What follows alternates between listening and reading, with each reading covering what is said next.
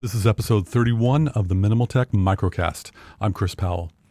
I noticed a subtle addition in the Apple menu after the latest Mac OS High Sierra 10.13.5 update that makes life easier for Mac desktop users to secure their workstation.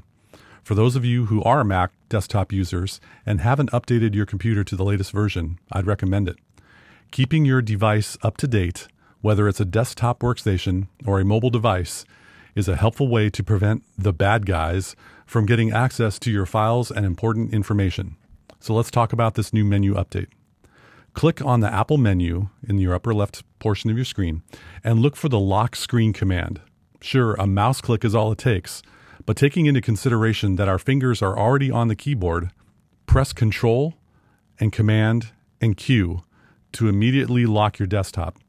To get back in, simply type in the password you used to get into your desktop in the first place.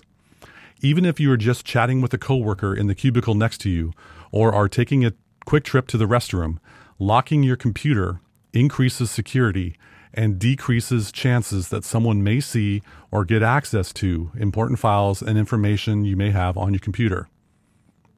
Control, Command, Q. A quick 3-finger keyboard command is all it takes. Thanks for taking the time to listen. If you'd like to hear more, check out mnmltek.micro.blog. That's mnmltek. I'm so minimal, I don't like vowels that much. If you're part of the microblog community and are experiencing some stress with your relationship with technology, drop me a line. I'd be happy to offer ideas to help de-stress your situation or simply commiserate. That's what friends are for, right? I'll see you next time.